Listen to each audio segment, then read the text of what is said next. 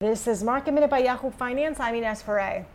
The markets were mixed for a large part of the day. The Dow was the biggest gainer, up more than 1.5%.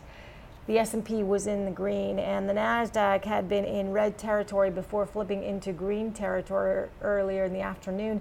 This is as big tech companies took a step back from their all-time highs. Delta reported adjusted loss per share for its recent quarter of $4.43. CEO Ed Bastian said, "We continue to believe that it will be more than 2 years before we can see a sustainable recovery." Netflix today was under pressure after being downgraded at UBS to neutral ahead of the company's earnings this week. And Blackstone is investing $200 million in Oatly, a Swedish oat milk maker.